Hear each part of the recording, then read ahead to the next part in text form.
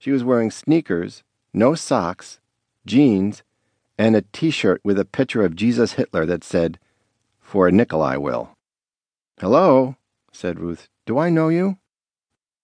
"Your stuff." She shifted the sacks in her arms as if she were about to drop them. "Where's Judd? He usually delivers for me." "Come on, lady. Not arguing with no door." She kicked at it. "Hot as nukes out here." "I don't know who you are." "See these sacks? Costing you $21.53. Please show me your ID." "Lady!" She plunked the sacks down on the porch, brushed sweat from her face, pulled a card from her pocket, and thrust it toward the eye in the door. The home brain scanned and verified it, but it did not belong to her. "That's Judd's card." "He busy, you know, so he must give it to me." One of the sacks fell over. The girl nudged a box of dishwasher soap with her sneaker. "You want this or not?" She knelt, reached into the sack, and tossed a bag of onion bagels, a bottle of liquid pep, a frozen whitefish, 2 rolls of toilet paper, and a bunch of carrots into a pile on the middle of the porch. "Stop that!" Ruth imagined the neighbors were watching her groceries being abused. "Wait there." The girl waggled a package of Daffy Toes at the eye. "Give me cookie for my tip?" Ruth hesitated before she pressed her thumb against the print reader built into the steel door. What was the point in having these security systems if she was going to open up for strangers? That was exactly the way people like her got hurt. But it was Ruth's order, and the girl looked too frail to be any trouble. She smelled of incense. A suspicion of sweet, ropey smoke clung to her clothes and hair. Ruth was tempted to ask what it was, but realized that she probably did not want to know. The latest in teen depravity, no doubt.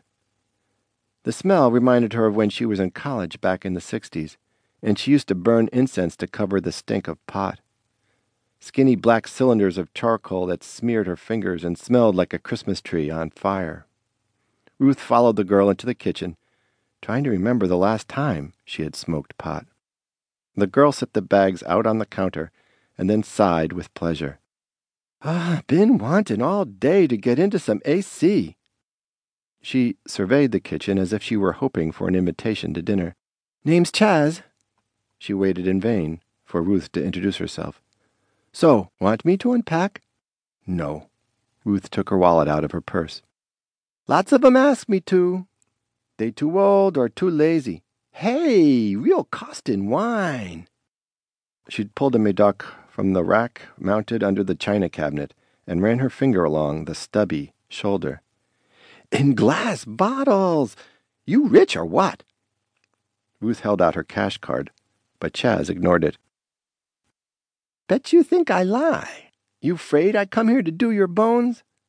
She hefted the bottle of Bordeaux by the neck like a club.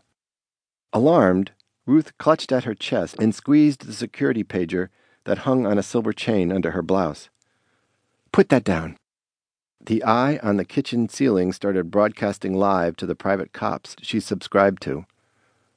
Last time they had taken 20 minutes to come. "Don't worry," Chaz grinned. "I deliver plenty stuff before, in Portsmouth.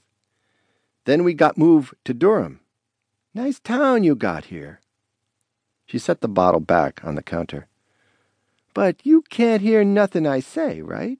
You scared 'cause kids hate you. But I ain't breaking your head, am I? Not today, anyway. Just want to earn my nickel, lady." "I'm trying to pay you."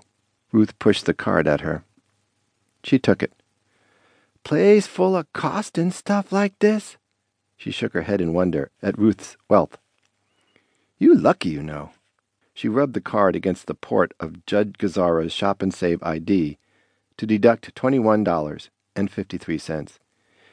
"Yeah, this is great compared to dorms. You ever see dorms inside?" "No." "You oughta. Compared to dorms, this is heaven." Chaz handed the card back.